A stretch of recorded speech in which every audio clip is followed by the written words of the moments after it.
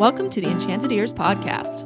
Where we discuss anything and everything Disney. I'm Angela. And I'm Joe. And on today's episode, we have a great interview with Len Testa from Touring Plans and the Disney Dish podcast. So don't want to take up too much time before, because it's a great interview. I had a lot of fun talking to Len, so kind of want to get into that as quickly as possible. Yeah, he was awesome. Yeah, we talk a lot of really great stuff. Talk Food and Wine Festival, kind of the history and the impact that FastPass had in the theme parks and planning, kind of what the Disney Genie app coming out, may do for the future of FastPass, kind of when park hopping makes sense. And Len has a maybe controversial take on overrated lands in the parks. So definitely want to stay. That's towards the end. But if you're not familiar with Len Testa, he is co-host of the Disney Dish podcast. He is president of Touring Plans and co-author of The Unofficial Guide at Disney. So I don't think he sleeps. Like he's like the Alexander Hamilton of Disney. Yes, he's almost like The Rock too of Disney. He doesn't sleep. And I only mention that because I do want to give a shout out to good friend of the show, Dwayne The Rock Johnson. Yes, hello, Dwayne. We're on the first name basis. I want to congratulate him because he bought the XFL, and so everybody knows The Rock is a huge fan of this podcast, and so we just want to congratulate him for that. Yeah, it's interesting that he hasn't done an interview yet. With how big of a fan he is, but we'll have to have him on sometime. Yeah. All right, but I do want to touch on a couple. When our schedules match up. Yes, but I do want to touch on a couple things, just real quick. Before we do get into the interview, one housekeeping note: we have launched a private Facebook group. So for fans of the show, we've always had the Facebook page out there, but we launched a private Facebook group so we can kind of interact more with fans of the podcast and the YouTube channel. So be sure to check that out. It's called Enchanted Ears Family. It's much like the Fast and the Furious family, with just less Vin Diesel. And less Rock. Isn't he in those too? Yes, The Rock's in it too.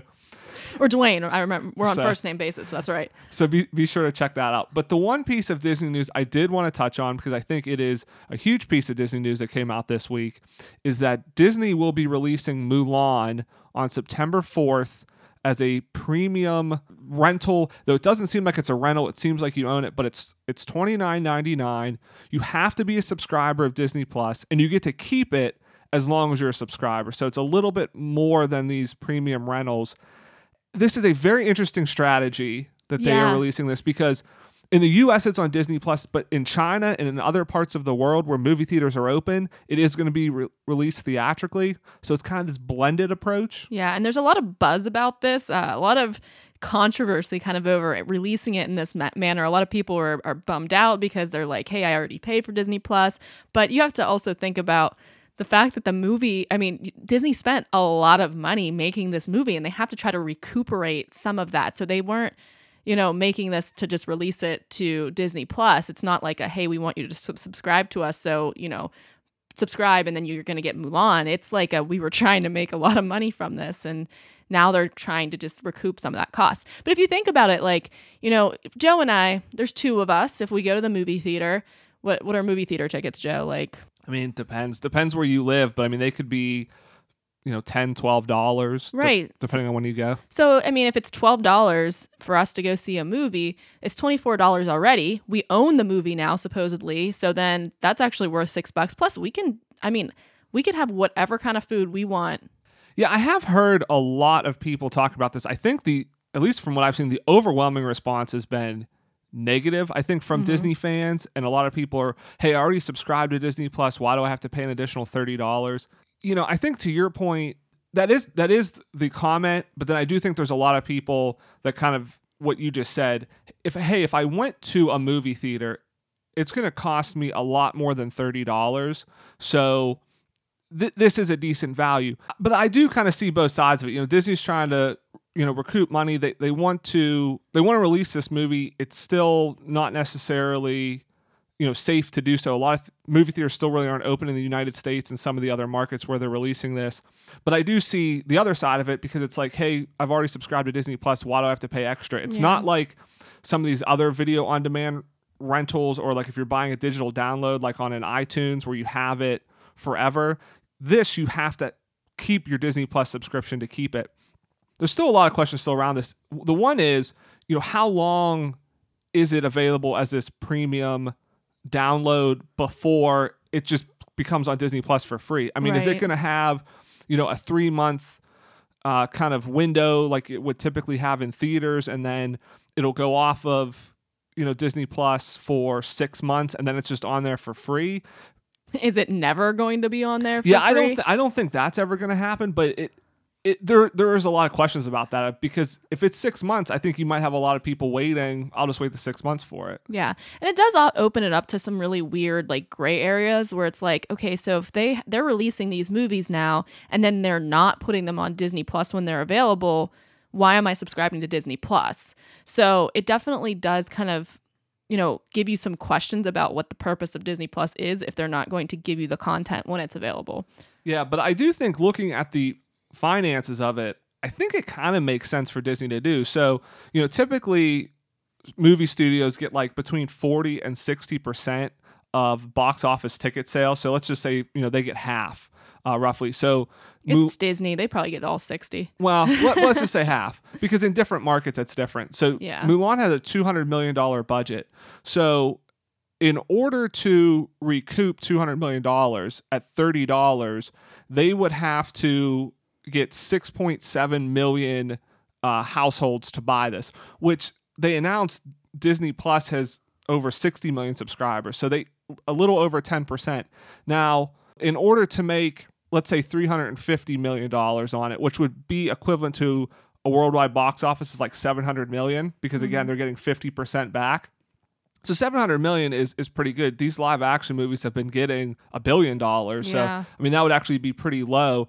They only have to do 11.6 million purchases of it. So I think you can kind of see where Disney's coming from. They really don't have to have a runaway success, I feel like. I mean, they have to get maybe 10 to 20% of Disney Plus subscribers to buy this. And again, it's going to open in theaters in markets like China, where that's a really big market, so they could still get some box office there. So I think it makes sense for them. I think it'll be interesting how successful it is, because Disney has said this is kind of a one-off, but I think if it does really well, do we see them doing more movies like this? And it depends on when theaters can open. So it is really interesting, and we'll see what happens. I mean, in a couple of months here, but yeah. And one other final thing. I mean, Disney did just report a financial loss, which is very rare for the Disney company. So it does definitely lend some credence to the fact that they're doing this. Again, they're trying to recuperate some of the money they're losing from the parks not being able to have capacity, from the movie theaters and the movies that they were supposed to come out with not coming out. So yeah, they're just trying to get cash at this point. I mean, they kind of talked about that they weren't going to do this before, but just with theaters not opening, they need to recoup this money at this point. So yeah, I mean, they couldn't have anticipated when they made that comment that this was going to last as long as it has. Right. So all right, so let's get into the interview with Len. Yay. All right, so we are happy to be joined by Len Testa from the Disney Dish podcast. He's also president of touringplans.com and the co-author of the Unofficial Guide. Len, thank you for being on the show. Thank you for having me. Some of our listeners might not be familiar with touringplans.com. Can you tell us a little bit more about it? Sure. So it's a website that helps people save time and money when visiting theme parks. And it came out of my master's thesis, which was in computer science. The summer before I went to graduate school, I was standing in line for Great Movie Ride with my twin sister, and we waited 2 hours in the sun for Great Movie Ride. And I thought to myself, man, there's got to be a better way to do this. Like, why do I have to wait 2 hours in line? So I went back to my thesis advisors and I said, I want to write this computer program where you tell it the rides you want to ride in Walt Disney World, and it tells you the order in which you should ride the rides to minimize your wait in line, right? So I'm okay with waiting 2 hours if 2 hours is the absolute minimum that I can wait, right? If that's the best I can do, then that's fine, right? But if there's a better way, I want to know what the better way is. So my thesis advisors asked me two questions. The first question was, besides you, Len, does anyone care about this? Right? Yes. Yeah. So like, they weren't big Disney fans at the time. But so it turns out, 60 million people visited Walt Disney World in the year that I did my thesis. So 60 million people is enough. The second question, though, they had was, is it hard? Like, is the problem that you want to study worthy of a master's thesis? So they sent me to the library to do some research on that. And the interesting thing is that it's minimizing your wait in line in Disney World is an example of this classic problem in math and computer science called the traveling salesman problem. Mm-hmm. And it's typically phrased like this. Imagine you're a traveling salesman and you want to visit all 50 state capitals or all 48 state capitals in the continental United States. Which the order in which you should visit them to minimize the distance that you have to drive. Mm-hmm. And it turns out this remarkably complicated problem because the number of possible routes to consider grows faster than exponentially. So if you want to ride one ride, right, there's only one way to do it. You just go to the ride. Mm-hmm. Right. Correct. If you want to ride two rides, there are two ways to do it. You go to the first ride first, or you go to the second ride first. Right. There's only two ways to do it. If you want to ride three rides, there's 6 ways to do it. And if you want to ride 4, there's 24. So for whatever number of rides you want to ride, let's say 5, it's 5 times 4 times 3 times 2 times 1 possible ways to visit those rides, right?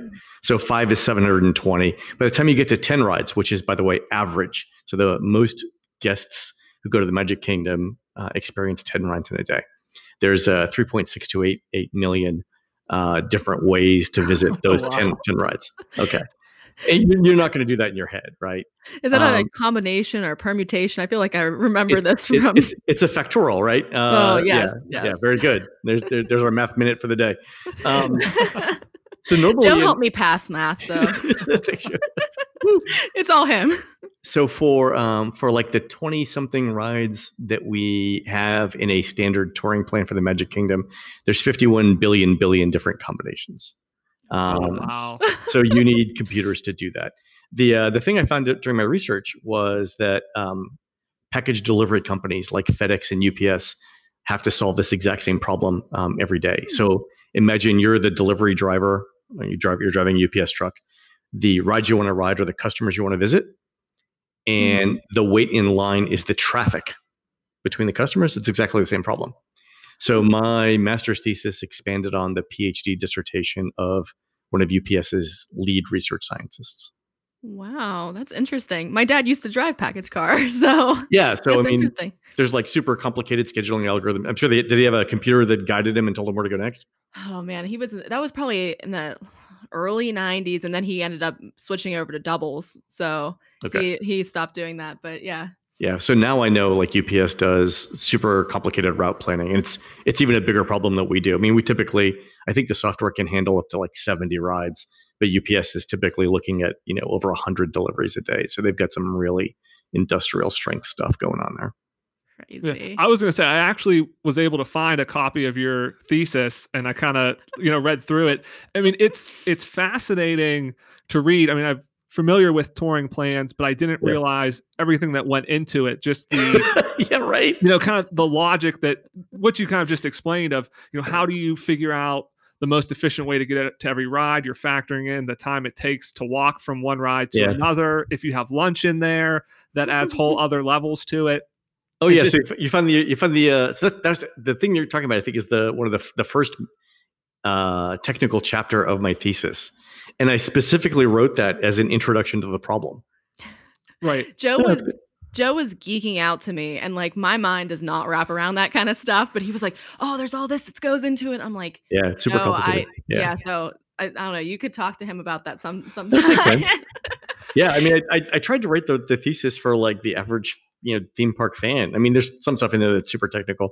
The formulas, and they did a whole chapter on dynamic programming, which this is becoming a TED talk. But I did a whole chapter on dynamic programming, which was really hard, and that's not really for theme park fans. But yeah, so but like skip that chapter then. Yeah, that first chapter was like, if you're the average, if you're just a fan of theme parks, like here's how I approach this problem. That's what that's crazy. Yeah. It is easy to understand if you're familiar with it, and then the whole idea of you're creating touring plans and then testing them against other ones, kind of the evolutionary approach to it to kind of come up with the best one. I think you say it saves an average of up to 4 hours in the parks if you follow the touring plans.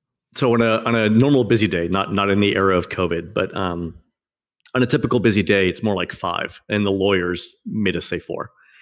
Okay. Yeah. So we fudged it down. Yeah, but yeah, on a typical day, like a busy day in the Magic Kingdom, 4 hours easy. Yeah. Wow. Yeah, That's crazy. really That's impressive. that's a lot of time. It's the thing that we tell people like who say, I don't want to follow a plan because it's regimented. What you're saying is I'd rather wait in line, right? Yeah. Yeah. So that's cool. That's Yeah, fine. we always have like a plan, like down to the second of where we're gonna be and when we're gonna be there. Joe's really good at planning that stuff out. But yeah, he even said like next time we go, we need to use touring plans. Yeah.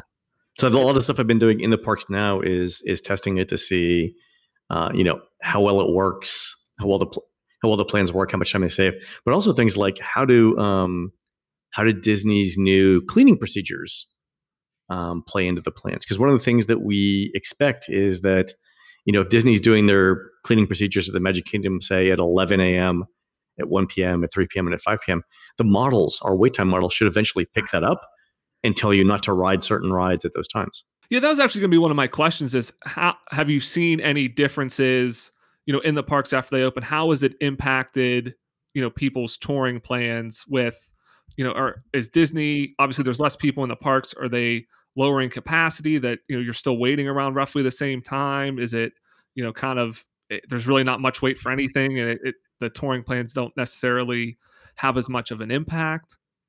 It's so we actually tested this in the Magic Kingdom last week. So I had my sister Christina, who works for us and is in the parks every day, follow a touring plan. So we began at 11 a.m. because 11 a.m. is when most people are in the park. So if there's going to be a difference in using a touring plan versus not using a touring plan, starting at 11 a.m. would highlight or would accentuate that difference.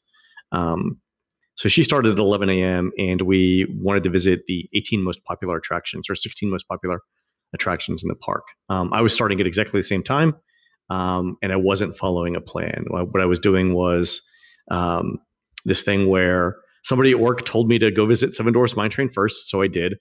And then I visited the attractions basically in popularity order after that. So after Seven Dwarfs, I did Big Thunder. And the interesting thing was Chrissy ended up waiting about half an hour more because she got caught in cleaning cycles on rides that I didn't. Sorry, I take that back. She finished 10 minutes earlier than I did. I don't want to miss anything. She finished before I did, and she would have gotten on Seven Dwarfs Mine Train. So she would have seen one more ride if it hadn't started raining. She also waited an additional half hour due to cleaning procedures. So she would have waited about 40 minutes less than I did over the course of a day. She also walked 1.5 miles less, which is something that we never talk about. But the touring plans try and do this locality thing where we know that people hate crisscrossing the parks. So we try and minimize the walk. We try and balance off walking versus waiting in line. So that was really interesting to see that. I think in general, you can still save half an hour a day, even now in the parks, if you follow a touring plan. So how have the parks been since reopening? I know we started actually talking about this before, and then we were like, oh, we need to record this. This is some good stuff. So I got to, like yesterday, for example, I got to the Magic Kingdom around 4:00. I was meeting some friends for dinner.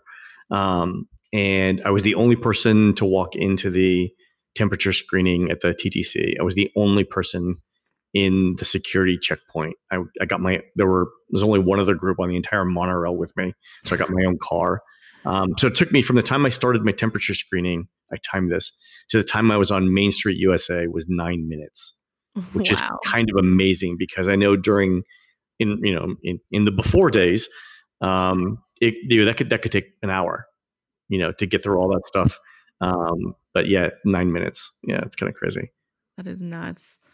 So I guess as far as, obviously Disney has the reservation system, park capacity is low. Any kind of estimate on what they seem to be running at? Is it a quarter of the capacity? Half? Oh, way less than 10%. Oh, really? Okay. I would say on an average day, excluding the studios is probably at 10%.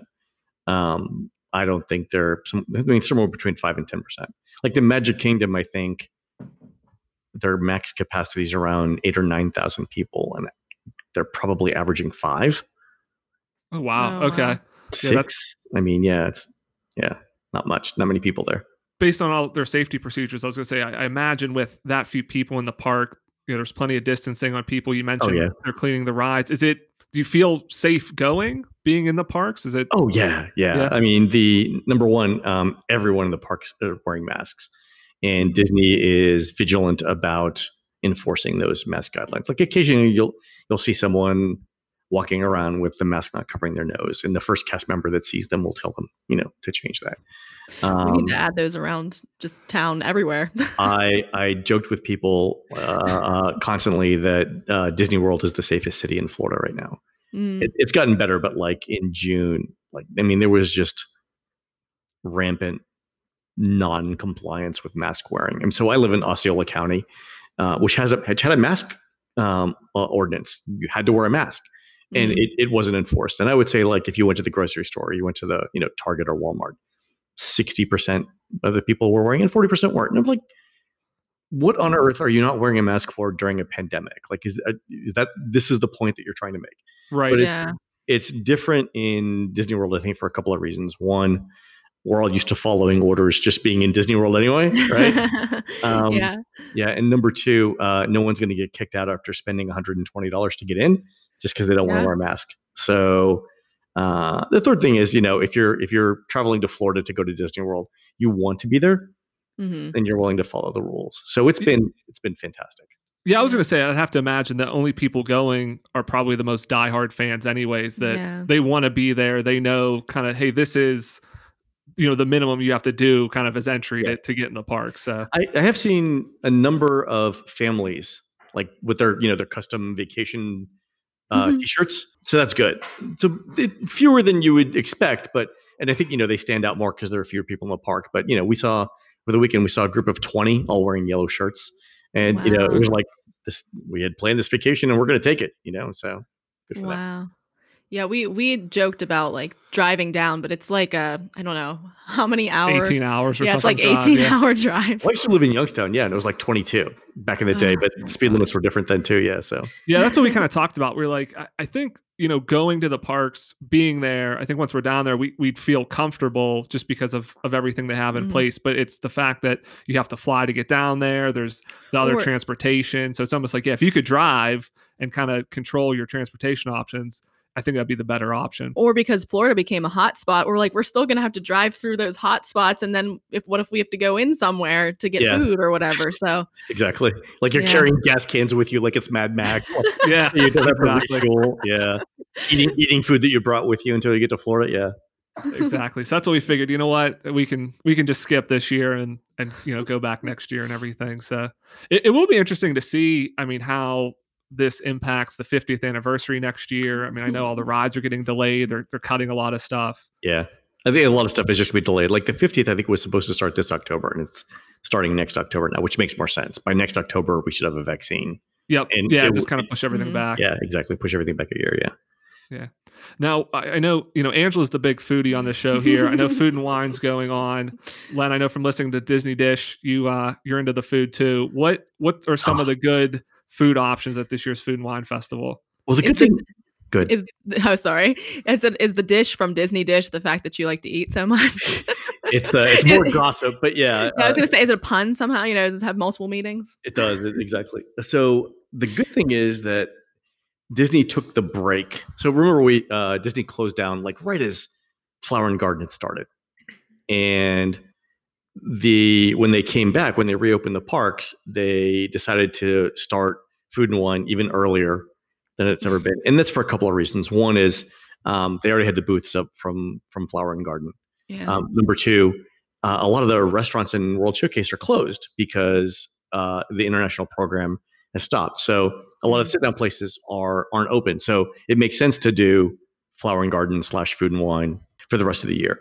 The good thing is that Disney took that break to rethink some of the menus from Flower and Garden. So it wasn't just here's the stuff that we were serving in March again in July. So for example, in Japan, they introduced a new tempura dish. So it's 2 pieces of tempura shrimp and then tempura vegetable patty on sushi rice with a ponzu sauce dressing thing that's just amazing. Like one of the best things that they've done in any food festival over the last few years. That sounds great. Yeah, and the interesting thing on it is, have you seen the flower pot with the salmon and soy sauce? I have I not was gonna seen say it. I don't think I have seen that. I looked through an article or two about it, but I don't think I saw a picture of that one. So it's a small flower pot like the size of a coffee cup. It has a rice base and then cubes of salmon with a soy glaze on it, so it's salty because of the soy. Mhm. And if you get them both together, if you get the tempura and the salmon, you get a salty sweet combination in it. Oh. And somebody's really thinking there. So on opening day, we were the first people lined up at the Japan food booth for this. And I was talking. There were more managers in the park than there were people.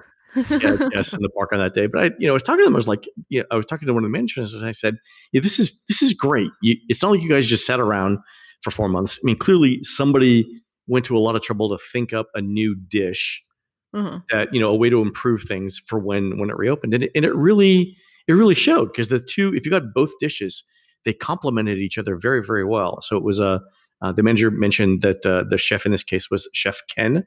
Thank you, Mhm. Chef Ken. And then he basically spent the off time thinking, what am I going to do for the rest of the year, which was great. Wow. So stuff like that's always good to see.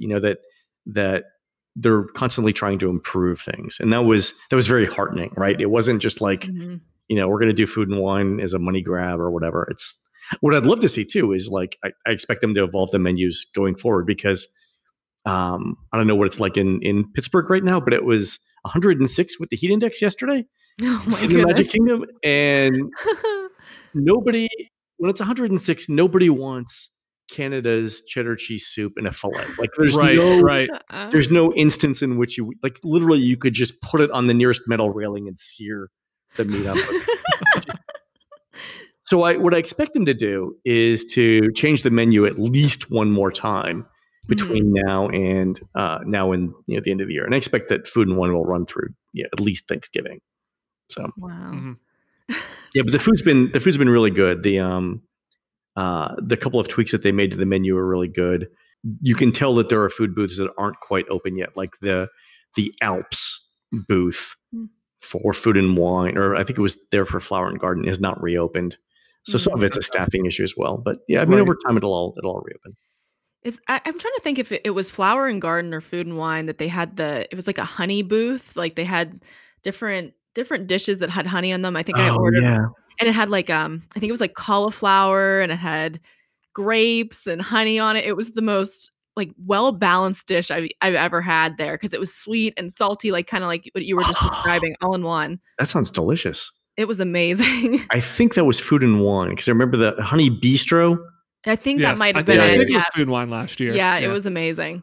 Kind of getting back to some more with touring plans and things. One of the things that I also thought interesting reviewing your thesis there was that you kind of even at the end talked about you could see everybody having like a smartphone device or something in the parks to then see what the wait times were live. I mean, almost kind of predicting, the iPhone, how everybody has, I the wrote, app in their I wrote pockets that. now. I wrote that in 1999. Let me just say.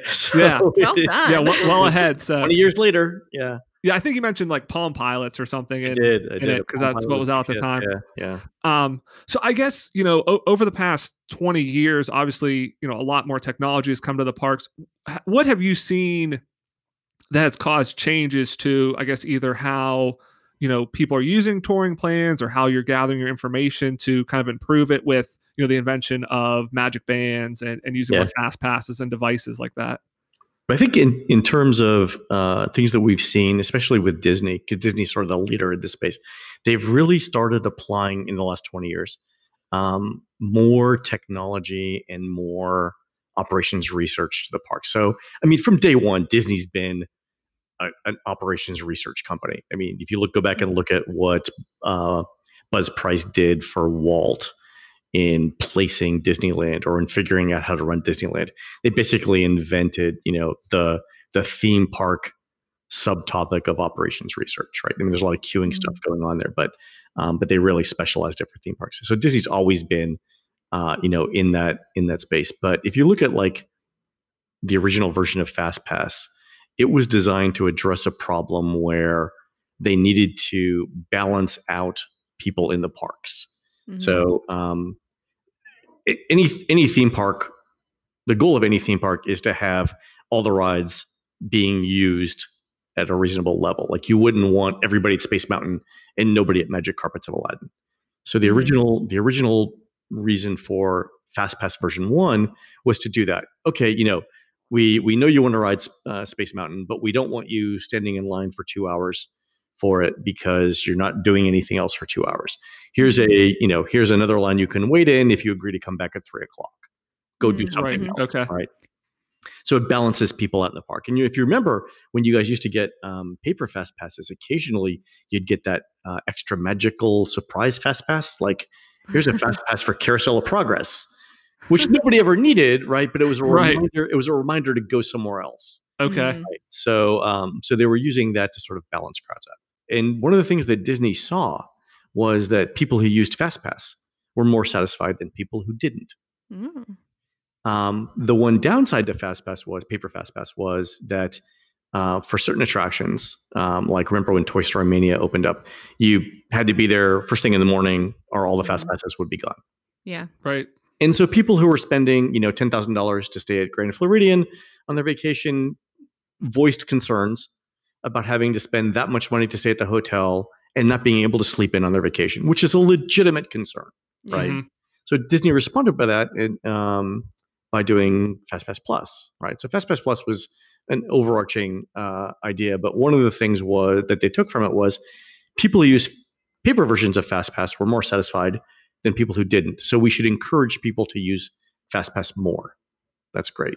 The second thing that it addressed was this problem of having to get up in the morning to get paper fast passes. That's why they did the scheduling thing. And the interesting thing was, if you read the presentation that was given to Disney's board of directors, they actually said in the presentation, look, by implementing FastPass Plus, the wait times at major attractions are going to go up anywhere from 3 to 8 minutes. But it's going to be worth it when you look at people's satisfaction with not waiting in line on the rides that they get fast passes for. So, wait times will go up slightly, but people will be happier overall. And it turns out that they were completely wrong about the wait time thing, but it all still worked, which was kind of great. Okay. Yeah. So, Now, how are they wrong about the wait times? Did wait times actually go down with FastPass? wait times at major rides actually went down. So it did the opposite of what they predicted. Yeah. Again, the goal is to balance people throughout the park. So what FastPass Plus did was even more evenly distribute people. So people stopped going to the headliner rides and started going to the secondary attractions. So what happened was wait times at the headliner rides went down a little bit. So things like Space Mountain, Big Thunder Mountain went down slightly, and then wait times at secondary rides, Pirates of the Caribbean, for example, went up slightly. So more even distribution of guests throughout the park. Yeah, I mean, I think even though the prediction was wrong, I think like my Disney experience in FastPass Plus was one of the great operations and research stories of the decade of the 2010s. Like they did not get enough credit for doing what they did. Yeah. Yeah, I know a lot of people, that is kind of one gripe of, I have to get up, 60 days or whatever out to make, my fast pass reservations. But you don't have to wake up on your vacation. Exactly. Yeah. Exactly. But it is nice to have to know, hey, especially like some of these major attractions like Flight of Passage, where if you're not there right at the beginning of the day, it's 2-3 hours wait still. It's, to know you have a fast pass for that. Yeah. It takes a lot of pressure off when you're there. And you can plan the rest of the day, right? You could plan your naps and things like that and everything else around it. The other thing that we've seen is the virtual queuing is something that Disney's trying now. And I mean, they're only running it on Rise of the Resistance. And they're only running it because of ride reliability. Like you couldn't give out fast passes for Rise. Remember when it first launched, it would break down a lot. Yes. Right.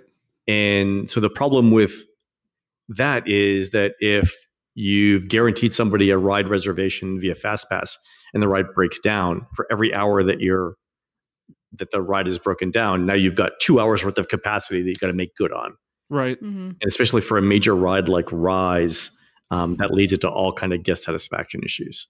So rather than giving people a guaranteed return time like FastPass, they came up with this idea of virtual queues where they could give everybody a slot in line, but not have to guarantee a specific time. Yeah. Do you see them using more virtual queues on other rides? No, because it's annoying as hell. Oh, okay. So now it's, they're doing two drops for virtual queues for Rise of the Resistance throughout the day. Remember when the ride first opens, there was one drop. You had to be at the park essentially at 6 a.m. Yeah, right? a minute after it opened, right? Mhm. Yeah, which was exactly the problem that they were trying to get away from, right? So now they're doing multiple drops throughout the day, and that helps a little bit. But I think there's so much dissatisfaction with it. So, for example, if you can't get into the studios, let's say that you want to, Rise is the reason why you're going to the studios, which is true for a lot of people. Mhm. You're there at 10 a.m. You don't get your virtual group boarding group for Rise of the Resistance. Now you've got to wait until 4 hours until 2:00. Well, it's great, but if you've already visited once and you didn't get your boarding group, then now you're basically stuck at the studios because you can't park up, Yeah. or Right. or you wait till 2:00. And imagine that, but multiplied by like 4 rides at the Magic Kingdom. Imagine if you had to do that for the mountains. That would be horrible. Yeah. Yeah, Yeah. that's a good point. It's not what Yeah. people want. So I don't Mhm. think they're going to be doing it except in extraordinary circumstances. Yeah. So right now, I know they're not providing fast passes at all. So what do you think the future of fast pass is? And then how would that affect you and what you're doing? I would be shocked if it doesn't move to the model that they're using in Paris, where it's paid. Mhm. If you look at what Disney Genie is supposed to be, so if you read so Disney Genie is the app that they announced a year ago at D23. It's supposed to be out later this year. I haven't heard anything else about it. But the idea was that it would schedule your itinerary. And if you read the job postings for the people who are working on that team, um, their first goal in developing the app is revenue. So that tells me that the only reason you would build that app is to make money on it. And the Yeah. way that you would make money is by selling fast passes for it. Gotcha. Right. If Disney Yeah. just came out and said this thing that we've been giving you for free for more than 20 years is now going to be paid, people would freak out, right? Yeah. But if they said, here's a new app, and in that app, the app said, okay, we've scheduled your day for you, and the best we can do without Fast Pass is a 40-minute wait at Be Our Guest. But we'll sell you a Fast Pass for $10 each, and your wait will be 5 minutes. Would you do it? Right. That's how they're going to do it. Right. Oh, wow. Okay. That's Kind my of like guess. what they do at Disneyland. I mean, they have the Max Pass there, so you could still go get your paper fast passes, but then Yeah, if you Max pay, I think $10 $10. or something a ticket, you can Yeah. do it all on your phone. Right. So it's almost kind of like that freemium model of we'll give you a base level kind of free, but then you're right, if you want an even reduced wait time or better rides, that's when you have to start paying for it. Did And you so just say freemium? Freemium. Yeah. Yeah, that's a Yeah, model. no, I think that's actually it. It'll be freemium. So you get you 3 fast passes, but if you want more, So the interesting thing to me is going to be what they price that at, and I'm sure it'll be demand based. But you guys remember Year of a Million Dreams? No. The single greatest promotion that Disney has ever done is Year of a Million Dreams, and I believe it was either 2001 or 2005. So Okay. might have been before your time. But one of the things that they did was one of the prizes that you could win. They were giving out 1 million prizes over the course of a year or 15 months. And the prizes ranged from like a pin to a night in the castle suite in Cinderella. Okay. Okay. So one of the most common prizes was a lanyard that offered you, this was in the days of physical paper fast passes. So one of the most common prizes was a lanyard that gave you 1 fast pass for every fast pass ride in the Magic Kingdom. And you would little pieces of plastic that you would break off and hand to the cast member to say, okay, this is my fast pass. So Disney valued that entire lanyard. So 1 fast pass for every fast pass ride in the Magic Kingdom. When you do a contest, you have to explain the value of the prizes. Yes. Right? Yeah. Yeah, taxes and everything. So Disney said that the set of fast passes was worth $5. And wow. I looked at that at the time. I'm like, I will give you $5 every day. Yeah, if you could give me a fast pass for every ride. If that's what the value is, right? I will. Where do I sign up? Like, where do I buy these? So it'll be interesting to see now what they think the value of a fast pass is. Wow. Yeah. Anyway, I'm guessing that nothing major will be less than $5 or $10 each. Right. Yeah. Now, do you think they keep fast passes off until they have this new Genie app to roll out, or do you see fast passes coming back beforehand? I know everything kind of depends on with COVID and everything. Yeah, that's a great question. There's a couple of reasons why I don't think they're going to bring back FastPass anytime soon. One is simply because they want to keep you in the park longer. Like, imagine the studios has, I think, 9 attractions right now. Imagine if you could FastPass 3 of them. Like, how long are you gonna be in the studios? I mean, you'd be Right. Yeah, you're out so fast. Yeah, same thing with Animal Kingdom. The other thing is that they don't want people congregating in lines. Right now, they're using the FastPass lines at a lot of rides for disability access and for VIP tours. So they don't want a lot of people standing in those lines for those reasons, because you just don't want people standing around. So it's super limited use right now, and I don't think they want to start clogging that up. And frankly, you don't need it, right? I mean. Yeah, I was gonna say. I mean, without park hopping and anything, there's no real reason to get, like you said, be done in a couple hours in a park, anyways, because there's nowhere else you're gonna be able to go. I'd expect park hopping to come back before FastPass. And you saw that Universal's new Florida resident ticket deal is now 2 parks in the same day for the price of 1. Oh wow! Okay, no, I've not seen that. No. So Universal is acknowledging that with everything that's closed and everything that can't be done, it's difficult to say, one park is worth $160 a day. So now they're doing 2 parks for $160 a day. So I would expect to see Disney do something similar where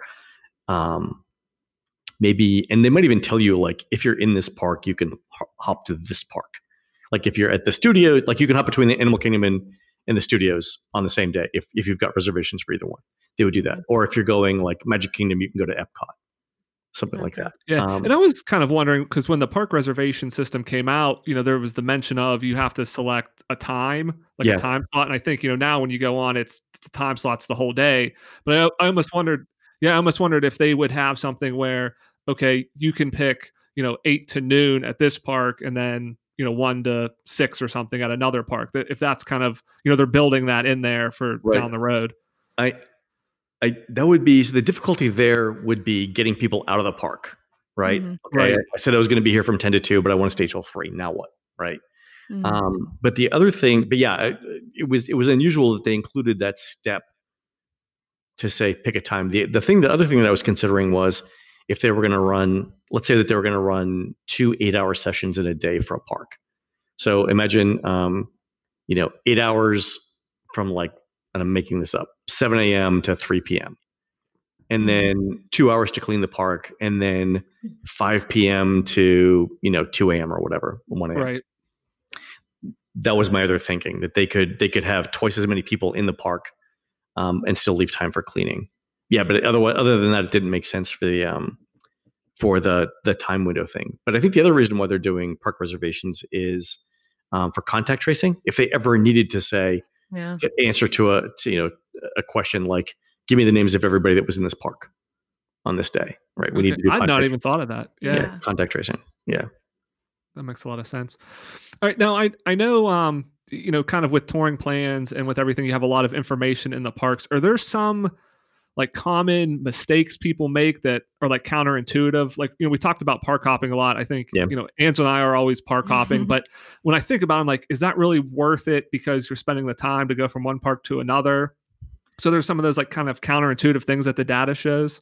Yeah, definitely. So park hopping makes sense in a number of cases. Like, first, if you want to go to eat in Epcot at night, it totally makes sense. Not even considering wait times. The other thing is if in the old days when we had extra magic hours, if you wanted to go to a park with morning extra magic hours, but then bail out before it got too crowded, that made sense too. But in terms of like mistakes that people make, the number one is like not planning at all. And that kills me, right? Because like Disney World vacation is expensive. And the number of people who are spending, $500 for their family to come in for the day, who walk into the entrance, pick up a park map and open it up and start looking at, what should I do first? It's like, like my first thought is always like, dude, what are you doing for retirement planning? Because Oh man. that's Well, we know how many people in America only have like $1,000 yeah, saved like up or less than that. yeah, like that's the question. Like, what sort of long-term planning are you doing outside of this? Yeah. That boggles my mind. The other thing that we check though, and we've addressed this, I think, since day one in the guide, is like you hear people say when you get to a theme park, always go left or always go right because the crowd does the opposite. And like that, it makes no sense. Number one, because if you think about like the Magic Kingdom, Disney's oriented the major rides to be on the extreme ends of geographically dispersed places in the park. So think about where Space Mountain is, right? Space Mountain is up and to the right if you're looking at the map. Splash and Big Thunder are up and to the left, completely opposite ends of the park. And then Seven Dwarfs Mine Train is in the middle between them. Yeah. Right. So anyone who's ever worked for a theme park or designed a theme park will design that park to put all the major attractions in different areas to make sure that the guests are sort of balanced out, right? And to the extent that they ever fail on that, like I don't know that it was a great idea to put Splash and Big Thunder together, but let's say those are the two most popular things, right? So the people who design it, even if they make a mistake, the park ops people who run the parks can get around that by doing things like character greetings and live entertainment in areas where they want to pull guests to. So this is great if you're into theme park papers. There's this great paper by this guy named Reza Ahmadi at UCLA, and he was looking at wait times as well, and he was working directly with Six Flags Magic Mountain in California. And in the course of like developing his mathematical models, he had to account for the things that the park was doing to draw people to different parts of the crowd to break up different parts of the park to break up crowds. And he said in the paper, like, we do character greetings, we'll bring out, bands and live entertainment, and it'll be spontaneous based on where we need crowds to go. Okay. So it's a great paper just to see like how running a park looks from people who run a park. The third thing that people do is that people who run parks is they'll artificially inflate wait times to get you to go other places. So even if walking to the right was the proper strategy, Disney could say, the wait time at Space Mountain is 200. The posted wait time is 200 minutes when we know it's 40. Oh. Okay, so you walk past that and you go, I'm not waiting for that, and just keep on moving. Exactly right. Yep. Because Disney, what are they going to do? Are they going to have somebody outside who says, "Look, the wait's really only 40 minutes, but would really appreciate it if you went on It's a Small World right now because crowds are going to be crazy for the rest of the day." Right. It's not going to work. So they use inflated wait times to change behavior, and every theme park does that. It's not a secret. Mm-hmm. Yeah. No, that's all really interesting. And I mean, again, it's like I don't feel think, manipulated right now. Yeah, I don't think people realize that everything that goes into running the theme parks. It's complicated. Yeah. This is the thing. The other thing is like, you're reading a lot of articles right now about how people are like, well, how could you go to Walt Disney World or in the time of a pandemic, and it's sort of the subtext of that is, why do adults like Walt Disney World so much? Mm-hmm. Which drives me up the wall. Me too. For a variety of reasons. One is, why are theme parks any different than like art or literature? I mean, they're both very skilled crafts, right? But the other thing is like, if you're interested in, if you look at how Disney World works, it is endlessly fascinating, right? Mm-hmm. Yes. Like if you think set aside the fact that it's an actual city bigger than most cities, right? On a normal day, hundreds of thousands of people will go there, and Disney's got to move them around. They've got to make them safe. They've got to feed them. They've got to shelter them. Sometimes they got to close them, and they've got to entertain them, right? Mm-hmm. And they do it all so well that we're willing to pay thousands of dollars to do it, right? So how does that all work? Like, how does that, like, why? How does Disney make that little city work? To me, that's endlessly fascinating. Whether it's, like, how does the bus system work? It's the third largest bus system in Florida, right? Right. Yeah. How does that work? Or everything from like that to, why is Splash Mountain, a great ride? Even why do people love Splash Mountain, even given its its history of well, it's problematic film based, right? Like what makes Splash Mountain or Space Mountain or any other ride great, or what makes a ride not great? Like when rides aren't good, like Stitch's Great Escape. What failed there? Right. That's that is really interesting to me. And like I've always said, if I could ever be at Disney World all night, I would want to see how they prep the park for the next day. Like what goes into running Be Our Guest? Is there someone there at 4 a.m. chopping up carrots, like for the next day's lunch? Like stuff like that to me is super interesting. So I think it's an interesting thing that culturally we have going for us, where it's like you become an adult and it's almost like fun is a little bit more taboo. I don't understand why. And then also like curiosity in itself is almost like pushed outside. Like the people that complain that Epcot isn't real, like no kidding, Epcot is. It's not supposed to simulate it. It's supposed to inspire you to go there. Like the people that don't get that, I'm like, do you have trouble reading books in general? Like people have to explain film plots to you. How do you not get that? Right? Why do you think it's a substitute and not inspiration? Like if you can't figure that out, I really have questions about what you can comprehend. It drives me insane. The thing I think is that it's so easy to take cheap shots at Disney that people sort of default to that. And I mean, I was guilty of that too. Like, I mean, I think for the first few years I was writing the guide, it was really easy to take cheap shots at Disney. And then I realized like there's no challenge in that, right? You can make fun of anything. Like I could literally make fun of anything. Yeah. But what's the point in that, right? Instead, let's figure out what they're doing really well and what they're not doing really well, and then explain why it's good or why it's not good. That's harder. Yeah, people always want to hate on something that's very successful. Yeah, no matter what it is. And again, I can make fun of anything in art or literature or any sort of subjective thing. It's easy to make fun of it, but to figure out what's good about it and what people like about it and how it all works, that's the more challenging and interesting thing to me. So I've kind of evolved now. Yeah. Yeah, it is pretty amazing because, like you said, they're a small city, but when you really think about it, they have to, run top quality hotels, top quality restaurants, top quality theme parks. Like there are like 3 or 4 companies in one. Like it's absolutely amazing how those all have to interact. Yeah, they could spin off the hotels tomorrow, right? They could spin off the parks tomorrow, right? Please don't do that, by the way, Disney. The integration is very important. Yes. Please don't do that. Yeah, but it's a very large operation and it's super complex. And I think, no matter what subject you're interested in, there's an example of it happening at Disney that's worthy of study. Yeah. And then if you ever get bored going, you can just do the behind the scenes tours and then you get like so much more mind fodder because you're like, what? Yeah. This is how this actually works. It's crazy. Yeah. It's endlessly fascinating. There's also the cruise line if you get bored with the parks, right?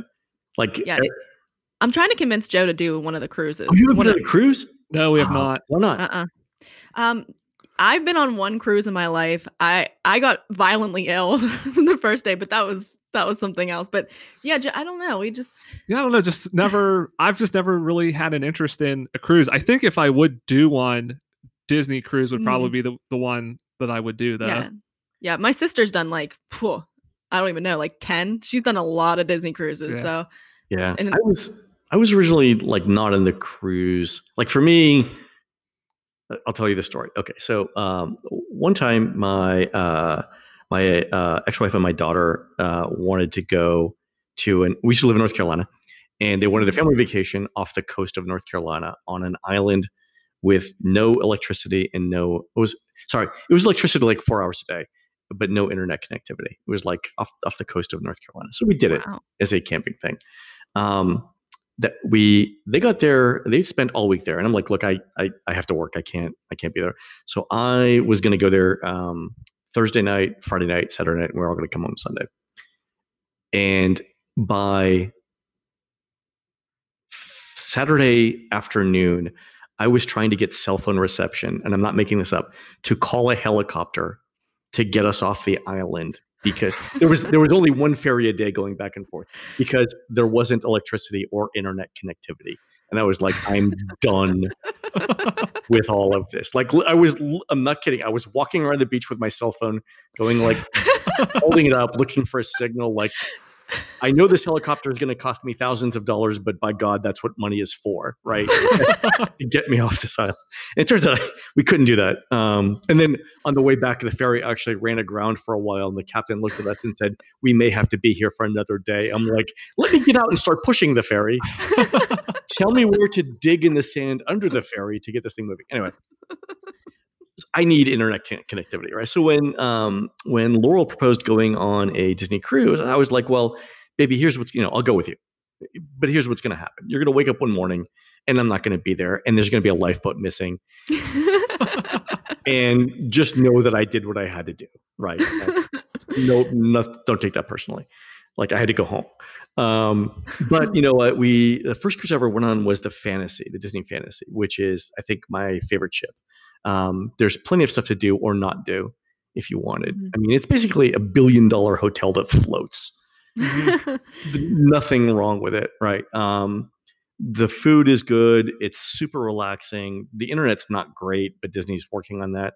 But I really took to cruising. It's great because you can tell people, look, I'm going to be on a cruise. I'm not going to have email. I'm not going to have great internet connectivity. I'll see you in a week. Most people understand that. But yeah, it's really, again, it's interesting to see how a little self-contained city floats around. Like, we were on, so I've been on, I think, 12 or 15 Disney cruises. We've also done Royal. And for Royal, like, they have super huge ships. Like, some of those ships hold upwards of 10,000 people. So again, a floating city. It's really relaxing, especially the Disney cruises. The spas on the Disney cruise are exquisite because they do this like all day spa pass, rainforest spa pass, where they only sell 20 of them a cruise. And you have basically unlimited access to the saunas, the heated stone loungers, the spas, the hot tubs. And there's only 20 people per cruise that get them. And it's like $20 a day. So so you could have the entire spa to yourself. Like, if you go during the first dinner seating, you could literally have the entire spa to yourself. Wow. There's nothing more.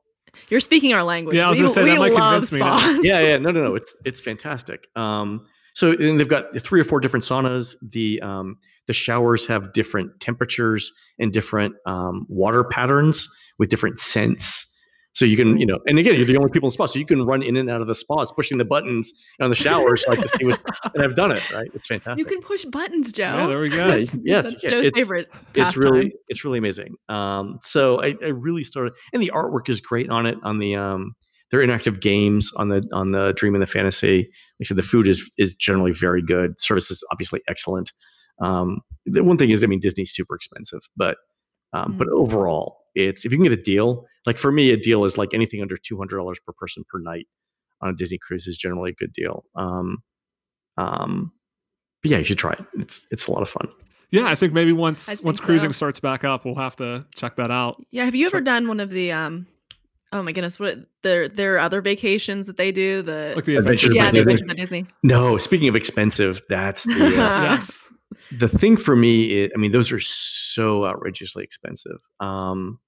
We looked at one time. I forget where it was. I think it was Rome, where it was going to be like for 3 of us. So Laurel and my daughter and I, it was going to be like over $20,000. And we've previously done, like, we've taken my extended family to Europe for a month for $20,000. Like, wow. So, the idea of a week, for 3 people made no sense. I can't wrap my head around the price. Yeah, and I don't think that includes airfare or anything either. Like, they are very expensive. I think the most reasonably priced ones were like to Costa Rica. You can get those for like a few thousand, which kind of made sense, but for the most part, they're well overpriced. I can't wrap my head around the number. I think we've mentioned, like, if we were going to go to a place that we were very nervous to travel to because we don't know the language or something, that maybe we could possibly think about the price, but even then we still haven't done it. But you know what? I mean, unless you're going somewhere like, rural Uzbekistan, everywhere you go, someone understands some English. Right. Yeah. Right. Like, I've been on a whim, I went to Norway one time, and I don't speak Norsk, but everyone figured it out. Like, I mean, through gestures and, pointing and things. And frankly, most of them spoke better English than I do. Same thing in Italy. I mean, even in rural Italy, or I was up in the mountains in the north. I mean, what do you need to know? Quattro formaggio for cheese, pizza, spaghetti. I mean, you can figure it out. Right. It's right. really not Yeah, that hard. we thought it was really interesting when we went to Japan. We did Tokyo Disney Yeah, and stuff, and it was interesting how much you can communicate to somebody just via gesture. Like sure. we were blown away by that, I think. Yeah. The I wrote to a travel writer one time. So before my first big Europe trip, I was like, how concerned should I be about not speaking English? And he's like, can you cross your legs and make a gesture like you have to go to the bathroom? Then you're fine, right?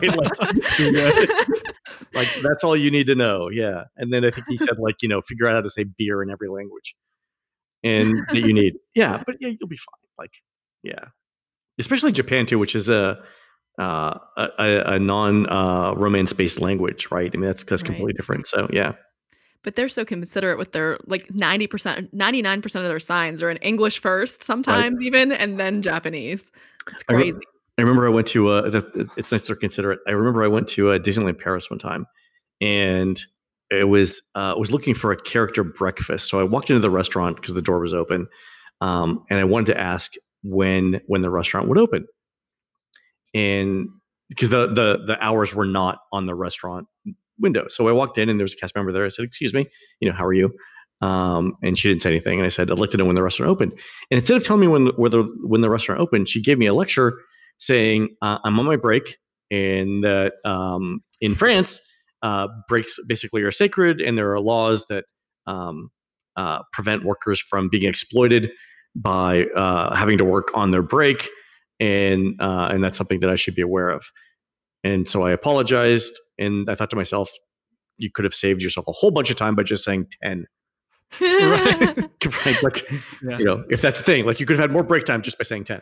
But anyway, yeah. So very interesting in Paris, but I understand why they do it. All right. Well, we'll get you out here. Maybe just a couple kind of quick rapid fire questions on favorite stuff. So, I'm super excited. Go ahead. one thing. So we've done a few episodes on this so far, is where we actually use the touring plans, kind of rating system, and then we kind of talk about what we think's over or underrated, because that's a a nice average rating for the parks. What is one of the rides that you think, based on kind of the aggregate ratings, is either like grossly over or underrated in one of the parks? I'll go with underrated, and that is Country Bear Jamboree. It's charming, and it's slower paced. And I didn't think that until recently. But like, if you think about the mashup at the end, the song at the end, with the Ballad of Davy Crockett, and I think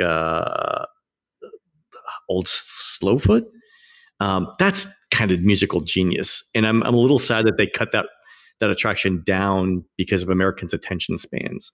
But I think it's the older I get, the more I think it's underrated. Overrated. I'm not a huge fan of Flight of Passage. Really? Okay. This story is I'll give you two things that are overrated. This is my hot take. I don't think the story of Flight of Passage is very good. Like, there's no emotional connection for me to any of the I could story. see that. Yeah, Yeah. I was gonna say the whole Avatar in general. It's hard for me to. Yeah, that's the thing. It's a movie everybody saw about characters nobody liked, right? Like, the other thing, and this is my hot take that I've really been spending a lot of time thinking about. I think Galaxy's Edge is a failure. Really? Ooh. Wow. It's the land does nothing for me. The Rise of the Resistance is the best ride Disney's done in 30 years. The rest of it is not good. The land is emotionally dead. There's nothing to connect to there. The blue milk thing is such an obvious attempt to copy butterbeer that it reeks of insincerity, and it's also not good. I don't think the land is very good. I don't think it's visually interesting. It lacks water. It lacks movement. There's no dynamic sense. Yeah, so I think it is not up to the standards of other lands. So failure may be a harsh word. It's not good. Yeah, it is very monochromatic, as you point. I mean, I know, I mean, Disney, whenever they were announcing it, there was talk of droids roaming around. There's going to be a lot more interactivity. I have to imagine when a lot of that stuff got cut. Yeah, it kind of. Well, they didn't get cut. It was just hard to do. Hard to do. Yeah. So if you look at Disney's patents around self-navigating or autonomous droids, they tried. I think the safety thing was the issue there. Right. No, but I think for me, like Flight of Passage, I don't agree with the story, but Galaxy's Edge just isn't fun or whimsical in the way that other lands are. And that's the sort of the idea that I'm forming in my head. Right, I got to figure out how to say it better, but it's not a very good one. I could see that. Yeah, I mean, I definitely see. I think. I mean, we've been there once. I mean, it's kind of the first time you're there. You're kind of just overwhelmed by it. It's awe-inspiring. But I do see where you're coming from. There isn't a ton of that dynamic kinetic energy that you get in some of the other lands, especially compared to Pandora. I mean, Pandora is just so lush in the water and everything. Or compared to Universal, when you go to see, I cried. I literally cried, and Joe looked at me and said, "Why are you crying?" And I said, "Because somebody created this in their mind, and then Universal made it real." Right. I haven't had that. As much as we're a Disney podcast, I didn't have that in Pandora or in Galaxy's Edge. So that was exactly the comparison I was making in my head with Diagon Alley, where you can read the stuff in the shop windows, and it's funny, right? It's clever. There's wordplay in there, right? And it's super detailed. But where's the same sense of fun that's in Diagon Alley in Galaxy's Edge? It's just not there. It's just not. Yeah. I feel like Disney has an opportunity to do that if they ever built like a Zootopia land, because I feel like there's a playfulness with that they could definitely work in there, but it doesn't necessarily exist in any other lands right now. I'm not saying it Galaxy's Edge can't be saved, right? But it needs an overhaul, like a mini version of what DCA got with Cars Land. Like, we need to rethink what we're doing here. Right. Yeah. I also think Millennium Falcon, I still can't forgive them for screwing up how the gunner position works, because it's not how the actual Millennium Falcon works, and it just drives me crazy. Right. Yeah. Yeah. Okay, so what is your favorite? This is a two-pronged question. So your favorite restaurant in the park, and then maybe your favorite restaurant in like the hotels. Ooh. Okay. Okay, I'll give you a counter service. My favorite counter service, like if I had to eat it every day for the rest of my life, would probably be Tangerine Cafe in Morocco in Epcot, which is currently closed because there's nobody in Epcot. But it's Moroccan food. It's delicious. They actually have the best tabbouleh, I think, that I've ever had, made by actual Moroccans, which is fantastic. Yeah, so you get like the combination platter with the lamb and the chicken and the pita bread and the tzatziki sauce. Sounds really good. Yeah, it's fantastic. Sit downs. I was stuck in the Enchanted Tiki Room line with a bunch of cast members last week, and we all thought at the same time, like, everybody was hungry, and I think somebody suggested, Boma's not open, but we should go to Boma. Like, I am totally down for Boma anytime. I think the thing with Boma is they do everything so well. Like, the meats are good, the sides are good, and then when you're done eating, because it's a buffet, you can go back to your room and nap. Yeah, which makes it. That's funny. We talked to Curtis Stone from the Geeking on Walt Disney World podcast. Yeah, and he said the exact same thing. Boma. We've not been to Boma yet. Oh, you haven't? Oh, yeah. I mean, we have to go. So Animal Kingdom, the Animal Kingdom Lodge in Kidani have 3 of the top 5 rated restaurants according to the official guide. In Sanaa, Jiko, and Boma. So if you like food, that's definitely where to go. Yeah, we've been to Sanaa. Have not had a chance to go to Boma though. No, Boma's and Jiko's. So the thing with Jiko is fine dining. I would stick to appetizers and desserts. Like, don't get an entree. I think the interesting stuff there is appetizers. So get a few of those. So you obviously start off with appetizers, but then order more appetizers as your main course, and then go to dessert. I think I'm always a fan of doing that, because I think that a lot of times you get more for your money. You can try more, which I like. Yeah, no, and totally. I am definitely a dessert person too. So if I could go and kind of try a lot of things and then skip right to dessert, I'm a happy person. Yeah, so that's I think that's a great idea. Totally do that, and let me know how it works out. I mean, Victoria and Albert's is really good too. It's just super expensive. Right. What's your favorite hotel to stay at if you do stay on property? Laurel and I just had this conversation. My sentimental favorite, and I've always said it, is the Polynesian. I like the theming. I think it's immersive. The restaurants are good enough for me. And then you have easy access to the Grand Floridian, which has other excellent restaurants as well. So walking distance is good. My second choice would be Wilderness Lodge, strictly for the theming and the public spaces. Like obviously I love the architecture. I think the background music there is exceptional. By the way, if you do the Disney cruise, which you should, and you go to Alaska, they play the Wilderness Lodge background music on it. Oh, okay. Pacific Northwest thing. Yeah, so it's not Jimmy Buffett all the time on the Disney cruise. Yeah, but I think Wilderness Lodge, and the other thing is, I mean, Wilderness Lodge rooms, the new, the most recent refurbishments plus the Copper Creek cabins are some of the best rooms on Disney property. So my first is probably the Poly. My second is probably Wilderness Lodge. That sounds great. We need to go stay there. You should totally stay there. Yeah, and then what is your favorite time of year to visit the parks? I know you're there all the time, but what's your favorite? When it's not hot. So now it's kind of miserable. Like the heat index yesterday in the Magic Kingdom was 106 in the shade. Not making that up. That's awful. I like November, December, January, November through March this year were really good in terms of temperature. For me, a perfect day is like a high of 75, or I can wear a long sleeve shirt and not melt, and maybe pants, instead of shorts. I think that's sort of my thing. So, off season. The downside is that it gets darker earlier. So things in the animal kingdom close earlier. Tom Sawyer Island closes earlier. It's kind of a downside to that. But but in general, I'll take the cooler weather over less daylight most times.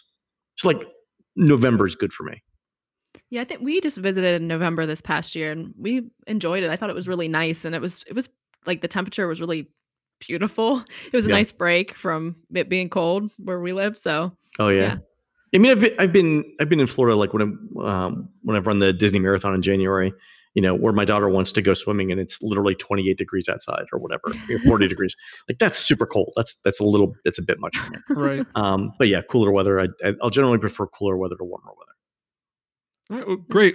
And Len, again, we appreciate you being on the show. Thank you, Joe. I think we've already mentioned Disney Dish Podcast. We mentioned touring plans. Anything else you'd like to promote or mention? There's always the unofficial guide to Walt Disney World. So we're working on the 2021 edition now. We'd started working on it in March, and obviously everything changed. So we're working on the new updates now. Should be out, I think, end of the year.